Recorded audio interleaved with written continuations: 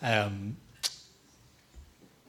let's take a moment. We're gonna pray together as we come to God's Word and just ask God to help us and come and meet with us in His Word and speak to us. So let's pray together.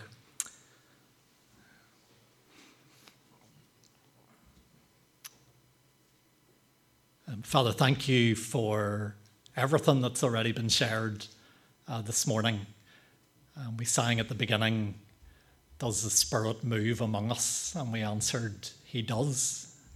And I want to thank you that we've borne witness this morning of so many different ways in which your Spirit is at work among us.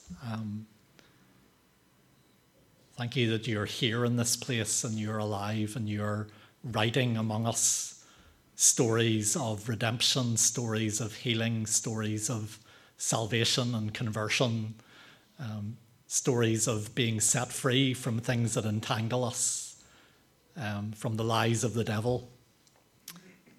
Father, we want to thank you that Jesus has taken our shame and condemnation, and he comes to us and says, "Child, lift up your head." And we do want to pray, Lord, if there's anybody who came in this morning with their head down, would you be the lifter of their head this morning? Would they hear the glad good news of the gospel that Jesus has done what needs to be done, and now there is forgiveness and there is healing and there is salvation and there's joy with you.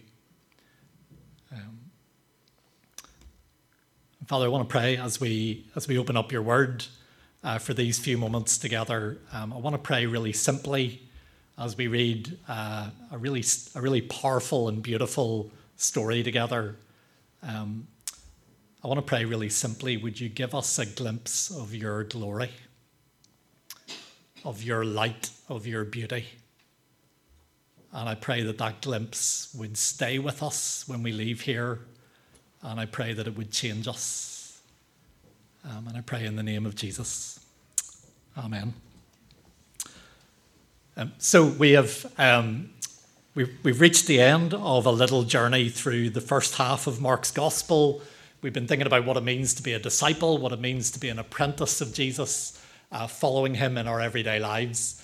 And we could have ended with the passage we did last week about taking up our cross and following Jesus.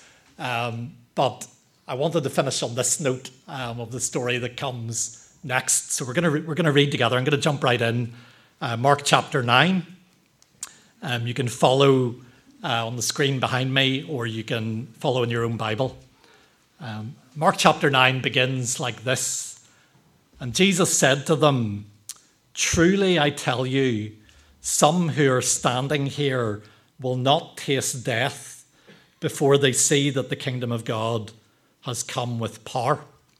And I want to pause there just before I go on to the rest of the story. That verse at the beginning of chapter 9 really belongs with last week's story. It's really the finish to the story that we read last week, where Jesus spoke about his death for the first time, and Peter tried to talk him out of it, and Jesus had to rebuke Peter. And Jesus said to his disciples, "Anyone who wants to come after me must deny themselves and take up their cross and follow." And so this really is the end of that story. But it's interesting just to note, whoever added the chapter divisions in our Bible, which are not original, but were added in the Middle Ages sometime, but whoever added the chapter divisions put this verse with the next story. And that's just interesting to note. They thought there's a connection between the two stories. And so that might be worth looking out for.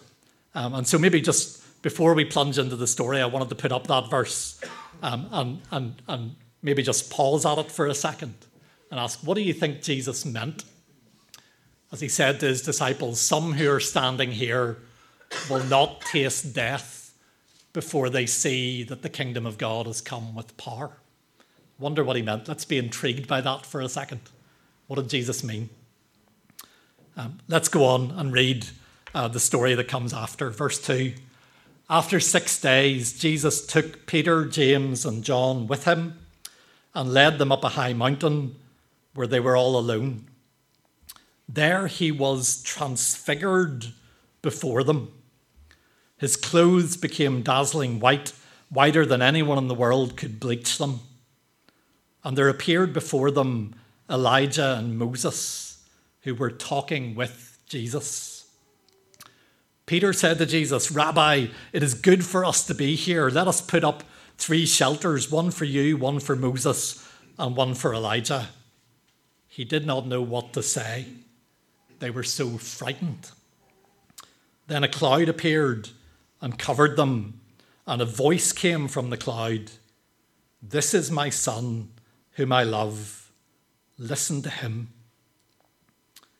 Suddenly, when they looked around, they no longer saw anyone with them except Jesus. As they were coming down the mountain, Jesus gave them orders not to tell anyone what they had seen until the Son of Man had risen from the dead. And they kept the matter to themselves, discussing what rising from the dead meant. We're going to finish our reading there. For me, it's a challenge for a preacher. I find this is a strange and beautiful story. And in some ways, as you read it in Mark's Gospel, it's not explained for us. It's dropped there as a story. And it's not explained. And in some ways, I'm hesitant to say very much about it. I find that I just want to say, look at this story, listen to it, go and find a quiet place this week and just be with this story. To me, it's not a story that lends itself to preachers pontificating. It's a story that should lead us just to wonder and worship. But I am going to say a little bit about it. Let's ponder the story together. Jesus is with these 3 disciples on a mountain. In Luke's Gospel, it tells us they were praying on the mountain. We've noted before, Jesus liked mountains for praying. We're not told which mountain this happened on, which is interesting. Mark often names the places where we are, but he doesn't tell us where this was. If you want to know the speculation about where the Transfiguration happened, the 2 most common bits of speculation are either Mount Tabor, which is down here right in the heart of Galilee, so right in the heart of Jewish country, or way up there at Mount Hermon, which would place it right on the edge of Gentile country, which would be today on the border between Syria and Lebanon. And there's debate. Those are the 2 most common places where people think it might have been. But Mark doesn't tell us. And while they're there on the mountain, something strange and surprising happens, and it's described in this very simple phrase. I'm deliberately not putting up a picture of this event. I looked up a lot of art. Well, I will put up a bit of art later, but sometimes the pictures can take away from trying to imagine what's there in the story. But it simply says he was transfigured before them. The word transfigured is not used anywhere else in the Bible, but it means it implies or suggests that his appearance was radically transformed. Sometimes when I'm reading it, I laugh a little bit because it sounds for a moment almost like an ad for washing powder. His clothes became whiter than anybody on earth can wash them, and it sounds like those Daz ads that used to be on TV. But there's this sense of brightness, of light, of something dazzling that almost can't be described, a radiance that comes from within Jesus and shines all around. The biblical word very often in other passages, it's not used here, is the word glory. Speaking of the brightness of who God is.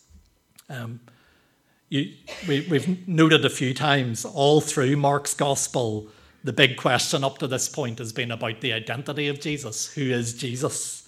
And we've noted Mark tells us in chapter 1, verse 1, who he thinks Jesus is, that he is the Messiah and the Son of God. But to those within the story, his identity has kind of been hidden or veiled. And they get glimpses of something going on. They look at Jesus and they see an ordinary man from Nazareth who's the son of a carpenter and looks very ordinary, like any Galilean man. And yet they keep getting glimpses of something else breaking through as he speaks with authority, in his teaching, as he casts out demons with a word, as he calms the wind and the waves with a word, as he heals the sick, as he feeds the crowd, as he walks on water. They keep getting these glimpses of something from beyond, something that's not merely human going on in his story. And yet, when those moments pass and they look at him again, he looks again like an ordinary Galilean man. And so they're puzzling over his identity. But it kind of seems like in this moment on the mountain, for Peter and James and John at least, the veil is pulled back completely, just for a moment. And they see Jesus in his true reality, in dazzling brightness, in unimaginable beauty. The writer to the Hebrews says, the Son is the radiance of the Father's glory. The radiance of the Father's glory. You see the beauty, the brightness, the glory of God when you look at Jesus. John, when he was writing his gospel, says, we have seen his glory. He said, the Word became flesh and lived for a while among us, and we have seen his glory, the glory of the one and only Son who came from the Father, full of grace and truth. I find myself wondering, John was one of the disciples who was on the mountain. And I wonder, is that part of what he meant when he said, we've seen his glory? We saw his glory in glimpses on many occasions, but for one shining moment on the mountain, we saw it unveiled. The light of heaven, the glory of God, shining in and through this one man from Galilee. I wonder, is that part of what John meant? I found myself thinking about this. I was thinking about the lengths and stay with me for a moment here. I don't know where I'm going here, but the lengths and the cost that people go to get tickets to a big sporting event or a music concert. So in recent times, I've known a few friends who went a little bit mad trying to get Taylor Swift tickets for concerts in Dublin. And there was like a mad scramble, or maybe for other people, it's getting tickets for a football match or the Rugby World Cup or whatever it is. And you find yourself thinking, what are we looking for when we scramble and pay huge amounts of money to be there for these moments? And there's maybe different ways of describing it. We're looking for entertainment. We're looking for excitement. I think another way of describing it is we're looking for glory. We're looking for a moment of brightness and beauty that'll be a little bit transcendent, and maybe it'll be the beauty of what we see on the pitch or here in the concert, or maybe it'll be the beauty and the brightness of what happens in the crowd at a big event like that, and just being there for it. We want to be kind of lifted out of our grey, ordinary lives just for a moment and touch something else. But I found myself thinking, the best and brightest lights this world can manufacture, and yes, even Taylor Swift, even the All Blacks, I know they didn't win. The best and brightest lights that this world can manufacture pale into greyness and dullness beside this light that Peter and James and John saw on the mountain. They are those other lights that our world chases. They are the ghost of a trace of a pale imitation of the true light, the real glory. Peter and James and John got to see it for a moment. But maybe as I was reading, you found yourself wondering, all right, we're going to look at a bit of art. I find a lot of the religious art very strange. And so this is one of the better ones I could find. So Jesus in the middle, Elijah over here. You can tell who Moses is because he always has the law with him. So that's Moses over there. And then Peter, James, and John down below looking on. But maybe you find yourself wondering, why are Moses and Elijah there? Right, I get the heart of what's going on with Jesus' radiance and glory being seen. But why are Moses and Elijah there? And it makes for great drama, and it makes for a great story. The three of them standing on the mountain, two of the great personalities of the Old Testament. And it says in Mark, they were talking with Jesus. It's kind of very understated. They're on the mountain talking with Jesus. If you want to know what they were talking about, you have to go and look at read Luke's Gospel. I'll let you go and do that later if you want to. But I find myself wondering why these two out of all the great Old Testament characters. There are a lot of big personalities and characters in the Old Testament. So I find myself wondering, why not Abraham? He was the first, the beginning of the story.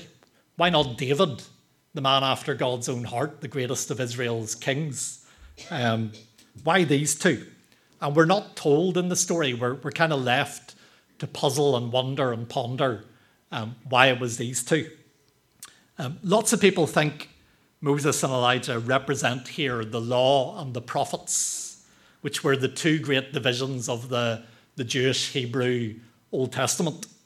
That may be so. I want to tell you, I've never been totally convinced that that's what's going on. The reason I've never been totally convinced is Moses is the natural choice for the law, because he is the great lawgiver who got the law on Sinai.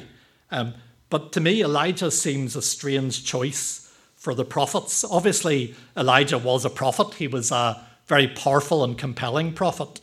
But Elijah's story appears in Kings, in the history narrative of Israel, not actually in the part of the Old Testament that is called the prophets. And I find myself thinking, surely Isaiah would have had a good shout if you're looking for someone who kind of dominates the landscape of the prophets in the Old Testament. And so I still find myself puzzling a little bit. And maybe it's about the law and the prophets. My own wondering has been inconclusive.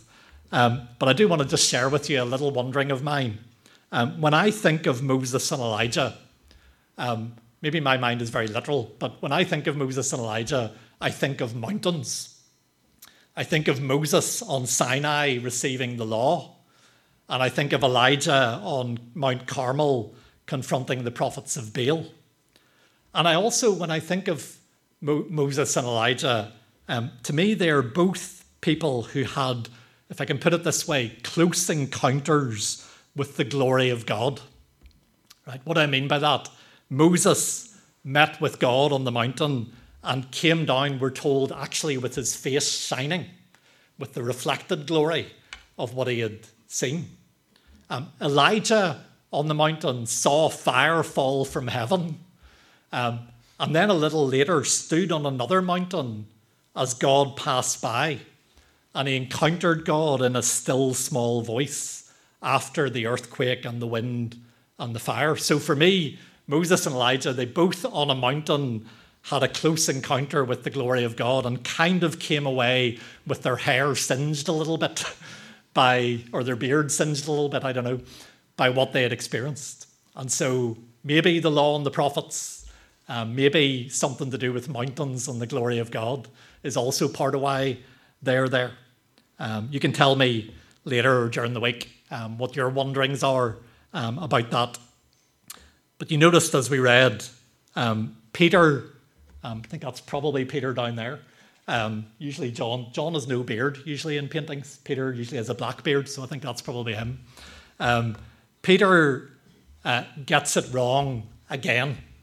I think if we were describing Peter in Northern Ireland, we would say he's not backward about coming forward. Or maybe today we would say Peter has no filter. He just seems to say what comes to mind. And he kind of blurts this thing out about, it's really good that we're here. Let's build 3 shelters, one for Jesus, one for Moses, one for Elijah. And I love the way Mark, as narrator, just adds this little note that basically says he had no idea what he was talking about. Like, he just, no idea, no clue.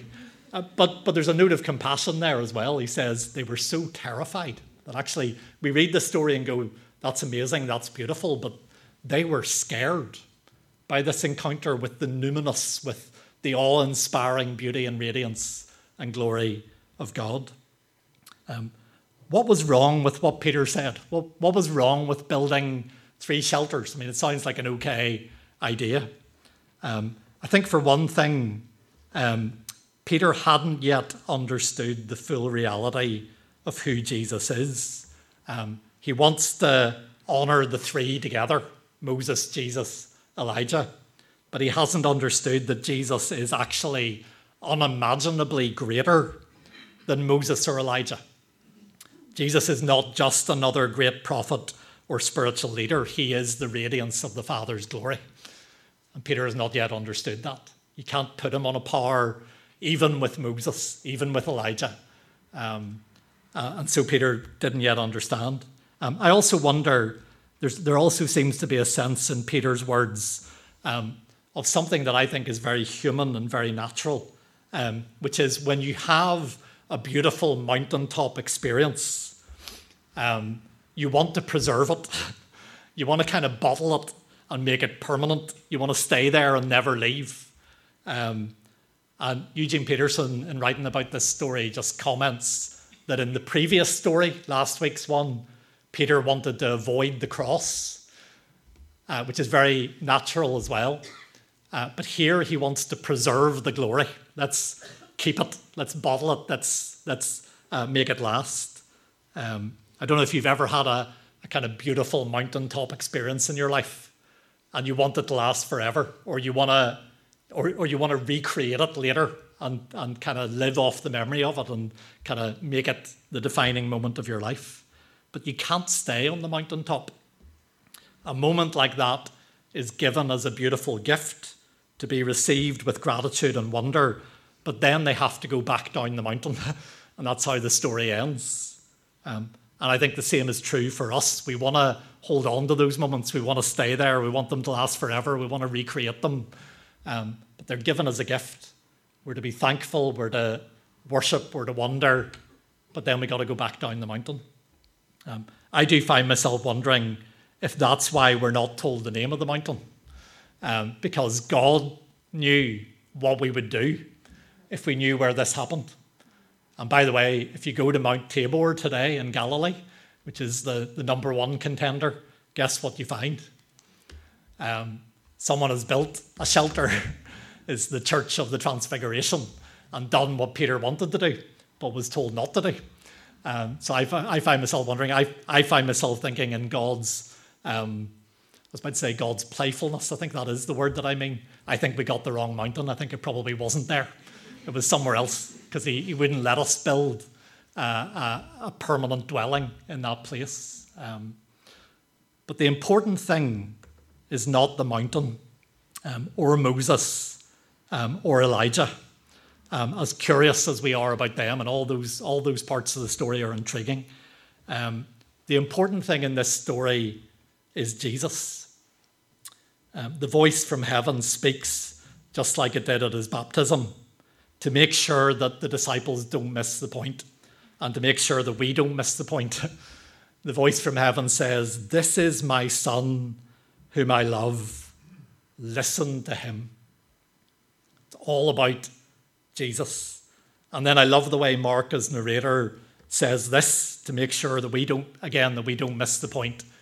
He says, "Suddenly when they looked around, they no longer saw anyone with them except Jesus."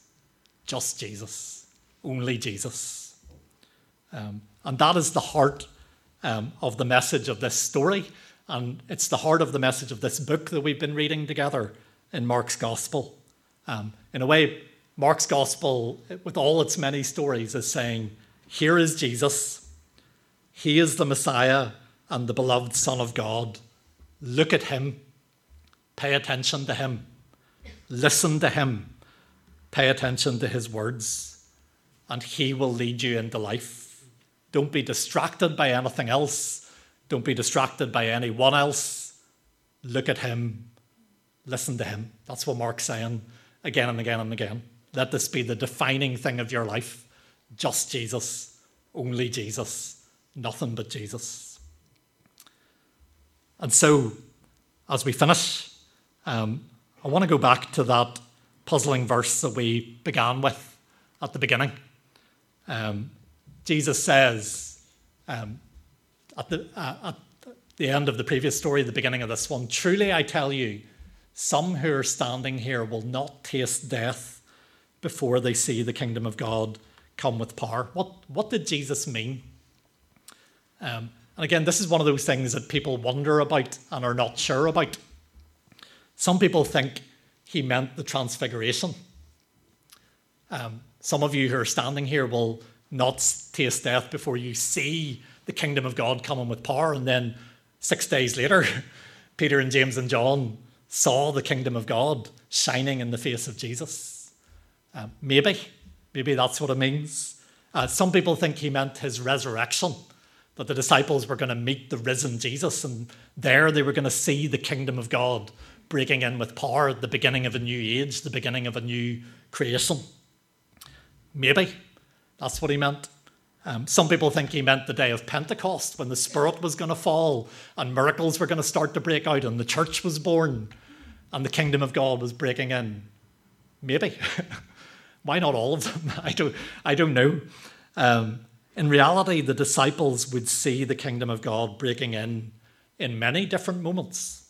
Some of them really dramatic, and also some of them really quiet and everyday. The glory of God, the kingdom of God breaking in all kinds of ways. And I think the same is true for us today. As we seek to live as apprentices of Jesus, as we seek to listen to him and look to him and follow him, we will have this moment on the mountain that we read about is a one-off story and unrepeatable, and we can't experience exactly what Peter and James and John experienced. But I hope you understand what I mean when I say I think we will have lots of moments a little bit like that.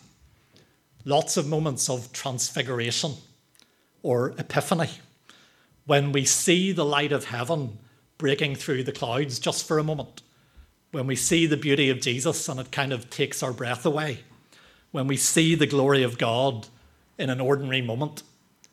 One moment we're in the middle of an ordinary day and an ordinary moment, and then something of the glory of God, something of the kingdom of God breaks through. And sometimes it'll be really dramatic, like the day of Pentecost or the resurrection, and sometimes it'll be very quiet. Sometimes it'll be far from heaven. Sometimes it'll be a still small voice. But some of us, all of us, as we follow Jesus, we won't taste death before we see the kingdom of God. We see the glory of God. And there's an old hymn that says, "Sometimes a light surprises the Christian while he sings. It is the Lord who rises with healing in his wings." And I love that idea of a light that surprises us. And I'd go a bit further than the hymn writer and say it might happen while you're singing with your brothers and sisters in church, but it might also happen while you're singing along to the radio in your car.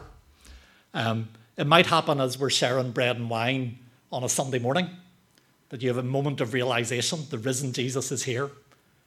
It might be while you're sharing an ordinary meal with family and friends. It might be while you're walking in the forest, or you're on a busy street, or you're playing with a child, or you're in a queue at the supermarket. But at any ordinary moment, something of the light of heaven can break through, something of the beauty of Jesus, something of the glory of God. Marilyn Robinson, who's a wonderful novelist and a Christian, one of the characters in her greatest novel says this. You'll allow me a little moment of poetry. It's the end of a series. I'm allowed to get poetic. The character in her novel, Gilead, says, "It has seemed to me sometimes as though the Lord breathes on this poor grey ember of creation and it turns to radiance. And then it sinks back into itself again, and to look at it, no one would know it had anything to do with fire or light." But then she says this, she says, "Wherever you turn your eyes, the world can shine like transfiguration. And you don't have to bring a thing to it except a little willingness to see." I think she's speaking as a Christian there. She's saying, if you pay attention, there will be moments when you see the glory of God, you see the kingdom of God, you see the beauty of Jesus. We won't see the kingdom of God come fully until after Jesus returns and makes all things new. We won't see the glory of God fully until we pass beyond death into the light of his presence. But I really believe if you keep your eyes open this week, you will see glimpses of his glory. You'll see the kingdom of God coming with power. And I want to encourage you, let's remember, Peter, when it happens, don't try and hold on to it. Give thanks for that moment of beauty and light. Let it increase your hunger for the glory to come. But then go back down the mountain with refreshed faith, with renewed faith, because of what you've witnessed. Let's pray together, and then we're gonna sing to finish. Let me encourage you.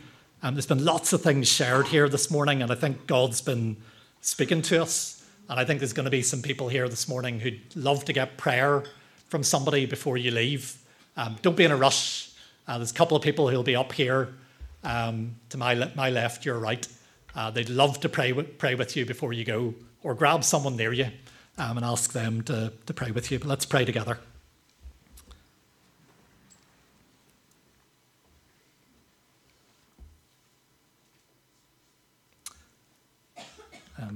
Father, maybe we read this story and there's a part of our hearts that really wishes we could have been there. What a thing to see. What a moment. But Father, I want to thank you that you have shared this moment with us through your word.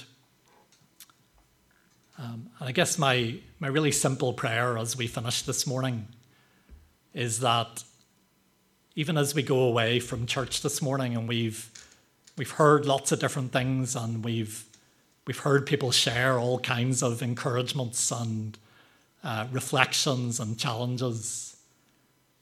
But my prayer is that as we go away from this morning, that what would burn in our hearts and stay with us would be only Jesus.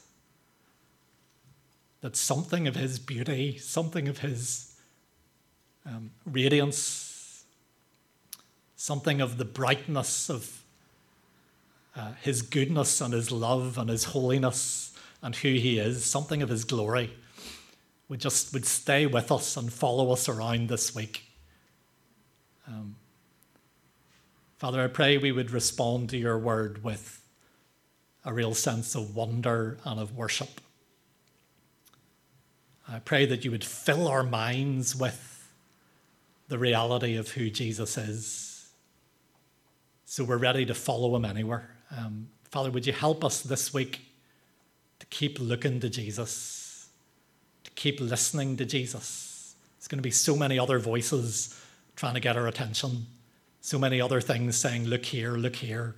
Help us to look to Jesus. Help us to listen to him, because in him we find life. And Father, I want to pray even this week, coming week, help us keep our eyes open. And I pray that you would give us moments of transfiguration, moments when we see a little bit of the light of heaven breaking through. You would show us your glory. And we pray in the name of Jesus. Amen. Let's sing.